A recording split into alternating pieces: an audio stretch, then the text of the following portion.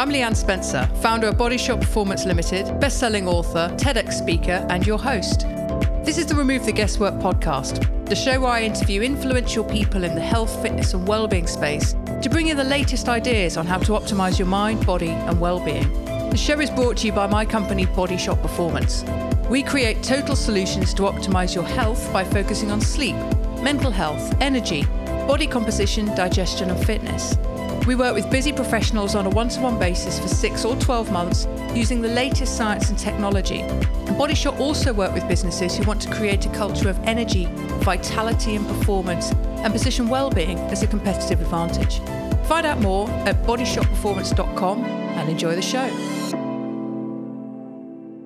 Welcome to the Remove the Guesswork podcast. I'm Leanne Spencer.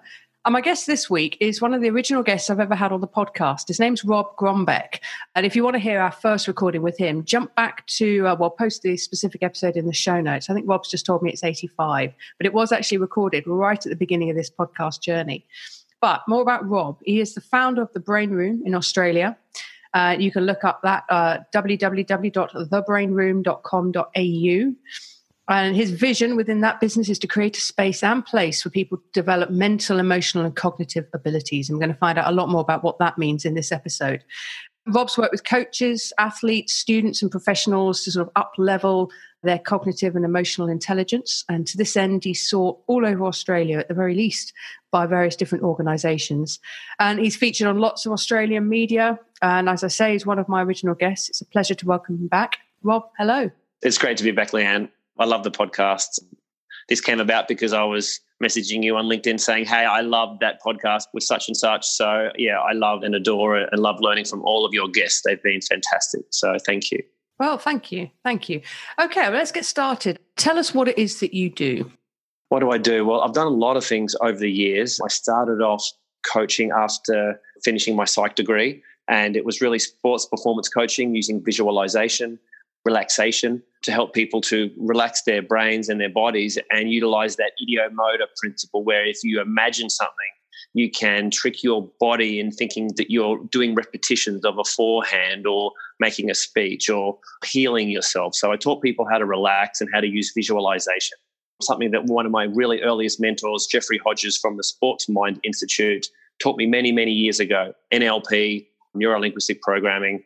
And I transitioned from that into helping people develop their cognitive attention. So their ability to pay attention to using their frontal lobes. Because when we think about the brain, we can think about the brain like we think about the body. There are different parts and each of them does a certain thing. If you want to exercise your legs, you do squats or running or jumping or whatever.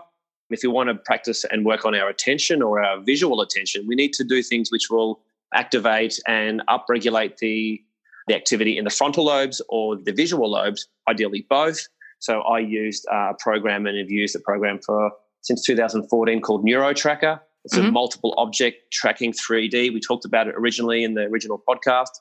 And that's been a game changer on helping people to measure their attention because a lot of psychology is tick and flick. It's, oh, yeah, how you doing? Da-da-da-da-da. It's all very subjective. But how often can we get some kind of physical measure, an objective measure? And I've seen the fastest brains from young rugby players and soccer players to the oldest, slowest, and most struggling brains of people with brain injuries and dementias and traumatic brain injuries. So it's been an amazing journey over the last 5 years working with students, athletes, professionals, to helping them to stay focused. The big focus for me at the moment is flow. I've been working with the Flow Genome Project and Just tell us about the Flow Genome Project, because I imagine that's new to quite a lot of people. Yeah, I'm pretty sure I mentioned Stealing Fire right at the end of our conversation last time. Yeah. It's still one of my most recommended books. So that's by Jamie Wheal, isn't it? And somebody else. Jamie Wheal and Stephen Kotler. Yeah. That's right. Are they ex-military men? No, Jamie's a anthropology history major, training big country, adventure, wilderness guide and corporate trainer. And Stephen is a journalist, an award-winning journalist and extreme enthusiast, broken heaps of tons of bones in his body and credits Flow in helping him get over Lyme disease. He was debilitated with that in a serious condition. Right, okay. And what those guys have really focused on or really shared the message is flow follows focus. Now, flow is that state when we're feeling our best and we're performing at our best. And flow follows focus. So when you're focused, when you're engaged, you're more likely to get into that state where everything's ticking. You've got the right amount of brain activity here, the right amount of neurochemical here, the right amount of heartbeat or heart rhythms there, the right amount of warmth and looseness in your body to just perform to the best of your ability. And it feels bloody good too, because you've got really nice chemicals flooding through your brain, flooding through your body. You might feel completely trashed at the end of it, but during it, you feel amazing. It's like going for a run and all those neurochemicals kick through and you feel unstoppable. The next day, those chemicals aren't there anymore and you feel like garbage. You get that DOMS. And what I realized was that I was really training flow. This NeuroTracker performance task was training focus, because if flow follows focus, the more focused you can be, the more likely you're going to get into that state where time flies, you forget about yourself, your inner critic kind of turns off and everything just feels great. They talk about all these things in Stealing Fire. And so focus, being able to train focus is a gateway into flow. So in hindsight, for 2 or 3 years, that's what I'd been doing. And now what I do is how can we find different ways? How does someone who's blind train their focus? Because this is a visual object tracking task. So if you can't see, well, what do? Well, what I learned is that there's some great things in regards to training visual attention and focus, but it doesn't really help with the emotion or stability side. And again, this is what I talked about in the last conversation, is that how can we use our breath and how can we use our attention towards our breath? If we focus on our breath and we focus on long inhales and long exhales, and then that we can, again, train our focus. If our mind drifts away, we start thinking about something else, we can bring ourselves back, a classic mindfulness move. So what I do generally is I teach people how to train focus, how to train it, whether it's through visual training, through juggling, through balancing on a Swiss ball, through breath training, through playing Frisbee, whatever the task might be, and it's different for everybody. How can you train focus? Because if you can train focus and upskill your focus, you're probably going to get yourself into flow.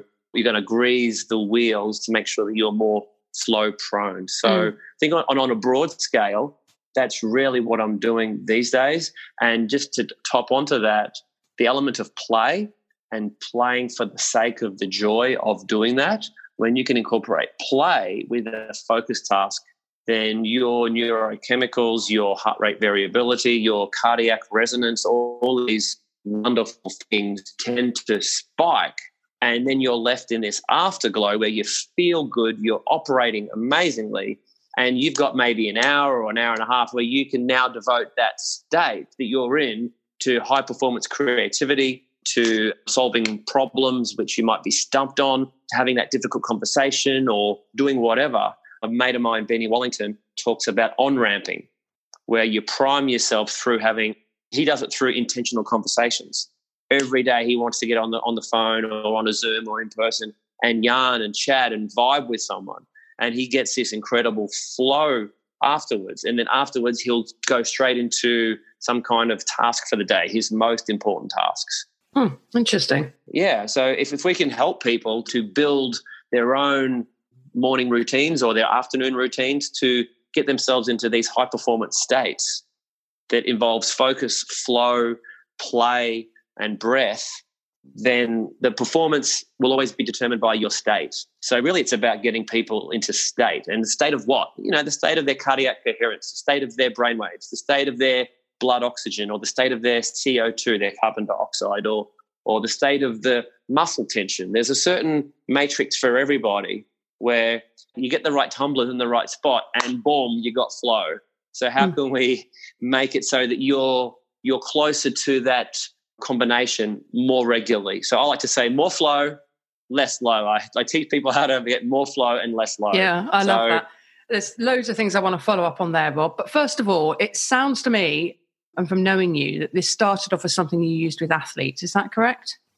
Correct, yes. Yeah, but for what you just said, I can see the applicability of that for anyone. So who is this for in broad terms, but specifically in the people that you work with?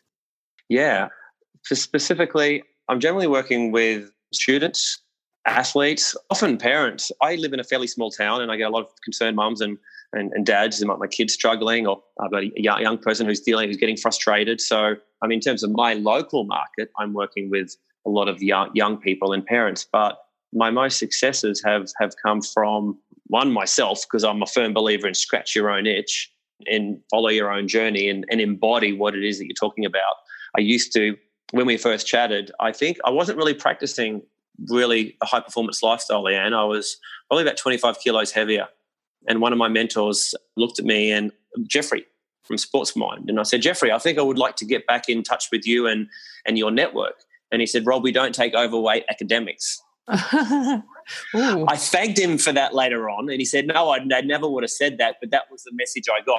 But he was setting me a standard. Yeah. And this is the level that I expect in our network. And it really hurt, but it was tough love. And it's really helped me to focus on my beach volleyball, to focus on my fitness and my health and being a high, vibrant, high-performance person. So really it's about helping people who have goals and who want to achieve things and are probably suffering from levels of burnout or are suffering from just an inability. They need to get a boost. So, I mean, you could say I could work with everybody. I do work with people individually. One-on-one. I have a brain room where it's just like a gym, and I've got these different devices and things which we use just to exercise the frontal lobes or exercise the heart rate variability or practice calming or practice mindfulness with a band that goes over your head which measures your brain waves. I do all that one-on-one, but in terms of coaching people and distance-wise, I really teach people how to find what is that activity that you used to do that maybe you stopped doing. You know, what is that play? And for me, that's been Tetris, part of the journey. And Tetris is that block game when you have to make lines. Yep. And I used to play it as a young man. And it gets harder and harder and harder. You have to make faster and faster decisions. And originally, and still to this day, it gets me in the flow. And flow is a state where the skills that you have match the challenge of the task. And so a really high challenge with your best skills will make you feel like you are probably skiing down a slope that you're just not comfortable with, but you can just make it. And it's thrilling and it's scary and you don't know what's going to happen next, but somehow your unconscious takes over and you just find yourself performing and going, wow, that was amazing. Yeah. So what are those challenges? It might be juggling. Like I said, for me, it was Tetris. For some people, it can be yoga. And finding out what that thing is.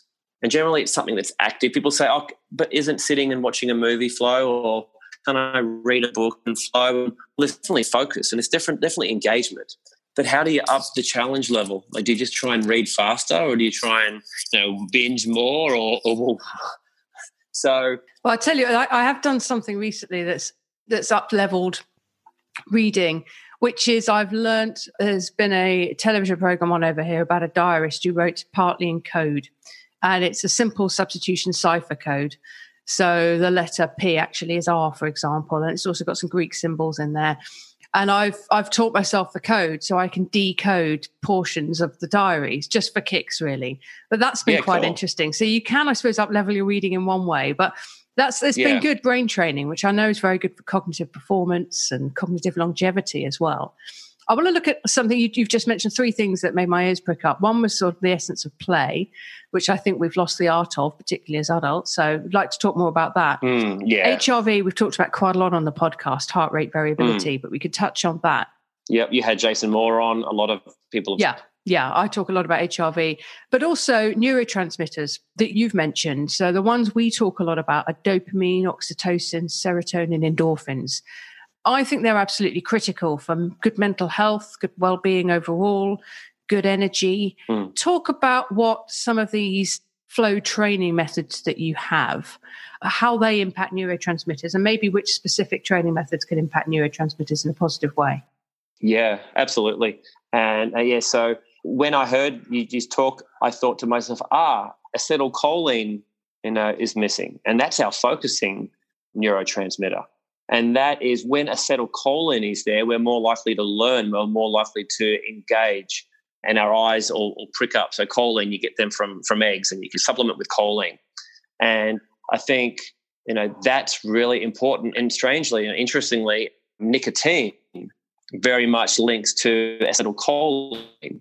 And one of the people that I learned from, Dr. Andrew Huberman, he'd be great to have on the podcast, by the way. He's from Huberman Labs over in Stanford. And he talks about some of his mentors are using nicotine because it has neurochemical properties. It works for a reason, It's just unfortunate that most of the time you've got to suck it in and inhale a bunch of tar.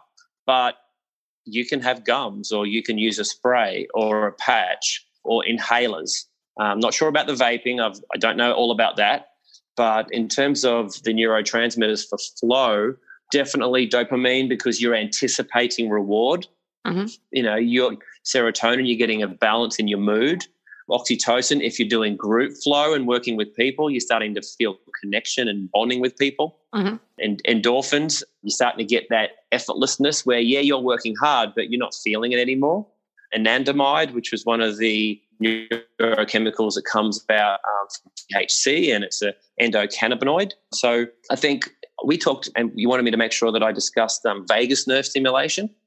As well as training, there's also stimulation. I'm not sure if I mentioned last time, but I definitely see that there's passive stuff you can do for your brain as well as active, or active as well as passive. So active is like your neurotracker or your box breathing or juggling or balancing or some kind of primal movement, really good active stuff. You've got to focus.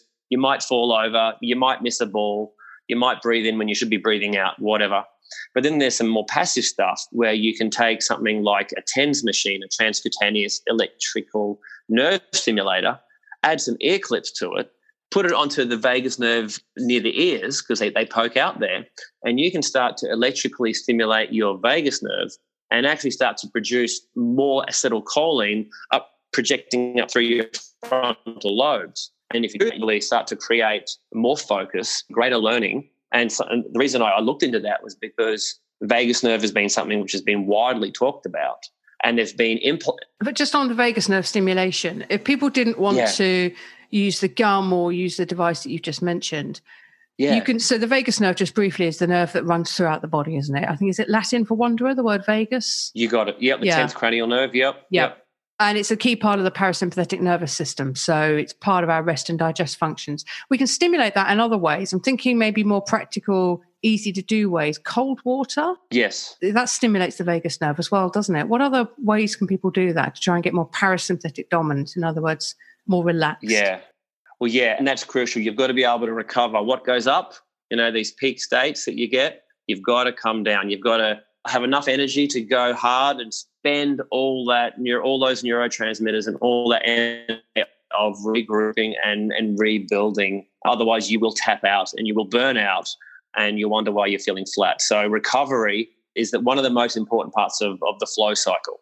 So in terms of being able to activate the vagus nerve, I've had people put their faces in on an ice bucket of water, and I've seen their HRV live just skyrocket straight up.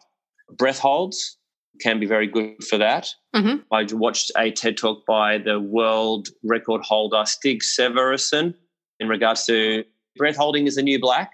My colleague of mine just sent that to me. We'll link to that in the show notes. Yeah. What else? Long exhales. I measure my HRV as a proxy for the health of my vagus nerve and my body's ability to regulate how rested am I. Because the vagus nerve is like the brake. It's important to have the brake. If you don't have a brake, you can only go fast. Would you want a car that only goes fast? No. You've got to be able to slow down. Because exactly, you're going to spend all of your fuel and then you're going to go, well, where's all my fuel? It's also, I've never used this metaphor before, but I guess it's also like a automatic fuel generator, because if the brake is on, it's almost like now you're refueling. So you can't be spending and replenishing at the same time. So if the brake is on and you're stopped, then the body starts to fill in again.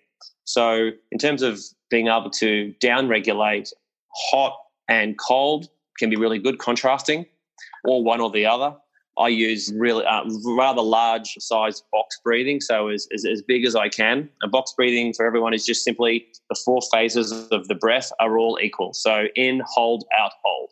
People are thinking, I don't hold in between my in and out, and I don't hold in between my out and in. Well, you can. Yeah, and you're following the shape of a box as you do that in your mind. You got it. Or I'm late up for a nap and I just fly along with it, because you sometimes count faster. Like at the moment, I'm doing 16-second box breaths and I count to like 10 on the way in, and the timer tells me 16 seconds has already passed. So my time is distorted, and how quickly I just like if you're trying to do a chin-up and you're holding and you're counting, is that counting really going to be accurate? Because you're struggling. It'll be 7, 8, 9, 10. So sometimes having that objective measure can be good because you think, 10 seconds has passed and it hasn't, or you think 16 seconds has passed or whatever. I've been tracking that as well as doing vagus nerve stimulation and hitting the sauna as well. Yeah. Once a week for as hard as I can. And my heart rate variability is at the best it's ever been. I have the quickest rebounds that I've ever had. I'm 42, turning 43 in about a month's time. And my HRV is probably at a level of average 18 to 24-year-old, at least based on elite HRV. So, brilliant. And HRV being a metric for health, wellness, mood, ability to downregulate, and ability to go hard as well. So I think practice it, use your own stuff, and they're the things that I'm doing. And one of my mates, Steve Brophy, absolute legend, I think at the moment he's still off in the Australian wilderness going on a trek with some flow guys down there. He did a study as part of our flow genome training where he would take his heart rate variability using Welltori prior to playing basketball with his children.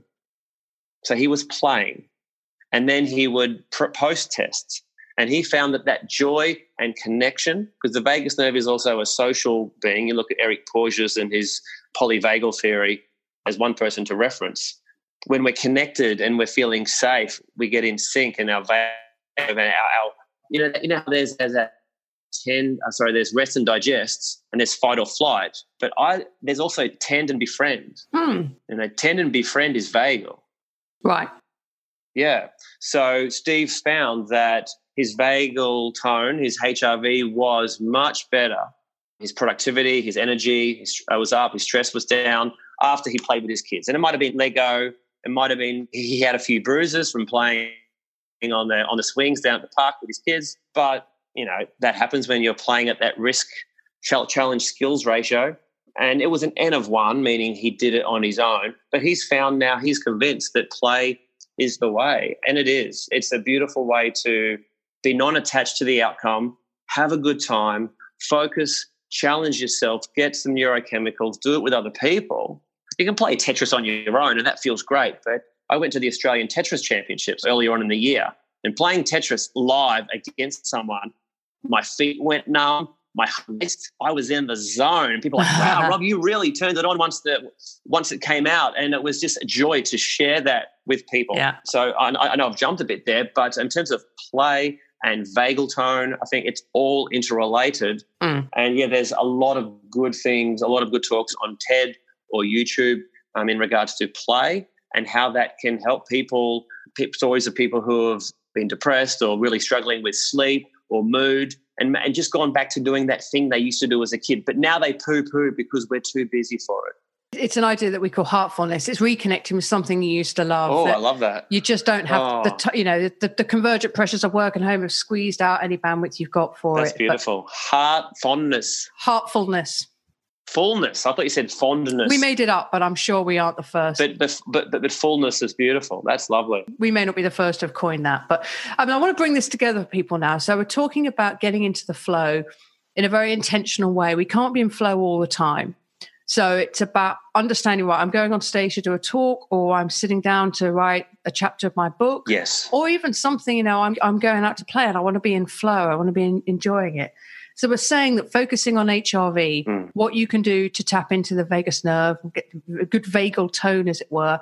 If you go onto our website, bodyshopperformance.com, and on the top right-hand corner, you've got the drop-down menu. Click on that, and there's a search bar. Just put HRV into that, and you'll get a ton of content on heart rate variability, because it's something that Rob and I have talked about before, and I've talked about a lot with other guests. Neurotransmitters, so understanding how we can get really nice positive ways of producing dopamine. Oxytocin, which is the love and the bonding, the doing things together. I go to spin classes, and I'm doing one today, actually. And I used to think I didn't like classes, but when you're at the front row and you're moving left and right to the beat with the whole of front row moving with you, which doesn't always happen, or even the whole class in the mirror moving that's oxytocin, because you're part of this group, and we're in flow. It's amazing. Wow. Serotonin, obviously, is the mood stabilizer. Endorphins. Beautiful. You get a lot of that through something like exercise, but other things. So that gets you into flow. And then, of course, play, intentional play, enjoying yourself, whether it's heartfulness, whether it's Tetris, playing with other people. And what you're saying, I suppose, is if you can think about those kind of concepts, you will find yourself in flow. And if you need to be in flow, do those things. Yeah. And I do work at a very conceptual level and use my own experiences, because it is an N of one. It's like you've got to find out what works for you. Yeah. I recently did a workshop, and we talked about, I use an axis where I'll draw or quadrants, and the poles are pleasant, unpleasant, active, and passive. Mm-hmm. So, for example, where would people put scuba diving? And some people said pleasant and very, I shouldn't use passive, I should brings you up and kind of alivens you, or kind of brings you down and calms you. And some people said, very, very pleasant and very relaxing. You're breathing, you're bouncing, you're buoyant. Other people said activating and horrible. I couldn't feel more claustrophobic and more activated than anything. It's the exact same thing, but we react to it differently. So that's why it's about going on a self-exploration and asking better questions. Everyone's looking for the answers, but we need to be asking ourselves better questions. What gets me in the zone? What did I used to do that I stopped doing because I thought it was childish? But I really get a lot of great joy out of it. And I use that magic phrase, I get to today. Yeah. I get to do this. I get to do that. And then we can start to, self-quantify. We can use our HRV. We can take 360 feedback. We can do all these different things. So I think it's the reason I start with conceptual and I don't give answers necessarily is because I don't want to just give answers. I want to help more people start their own journey and finding your flow. And if you find more flow, you will get less low. But the kicker is that there's always going to be a low. Yeah. It might be a lull, and we're always going to get punched in the face or sideswiped or accidentally upset or whatever. But when we have those things that we do on a daily basis, and here's where the hedonic calendar or the optimization calendar comes in. There are things we do on a daily basis which, get us up. You talked about having sauna and a workout and a coffee. Boom, you're ready for this conversation. But some things we can't do on a daily basis. Like maybe we can't do a massage every day, but maybe we can do it every week, every fortnight, or every month. Maybe some people can't do sauna every day. I do sauna weekly.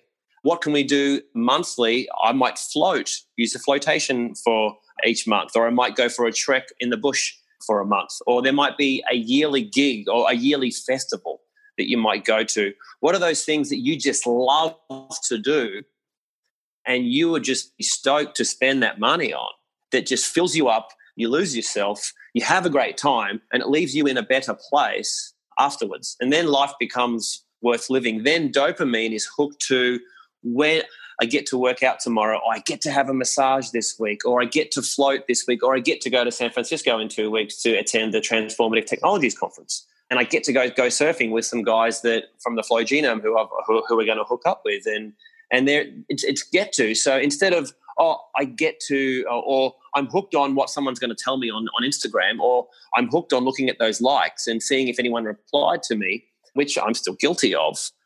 If we're going to try and get our dopamine, our reward, our anticipation, if we want to take control of that and not have these suckers in app and social media land, driving us, we've got to create our own calendar. We get to create our own calendar where we have a year where we just freaking look forward to everything. And we get smashed. We get people tell us that people steal our money, or someone breaks into our house, or our car breaks down, but you're far more resilient because you've got all these chemicals that are going through you because of your daily basis, your weekly things. And I think you said it there. It's control as well. It's retaking a bit of control over your mental and physical well-being. So I'm going to have to wrap this up, unfortunately, Rob. Yeah. I got in a bit of a flow there. No, don't worry. That was the whole point of this. So thank you very much for your time. I appreciate that. I hope that people listening in. My absolute pleasure, Leanne. I love what you do. Thank you. I hope that, listening in, you've got a lot from that as well. Explore more of Rob's work. So Rob Gronbeck, Gronbeck. And if you put Rob Gronbeck Australia, if there's any doubt, you'll definitely find Rob. Look into his work. He's Rob Gronbeck on Facebook, Rob Gronbeck on LinkedIn, The Brain Room, robgronbeck.com. robgronbeck.com. Okay, so there we go. We'll link to that in the show notes as well. Thebrainroom.com.au is your website. Yeah, I've just started that today. Well, thank you very much. Yeah. Interested in finding out what your health IQ is?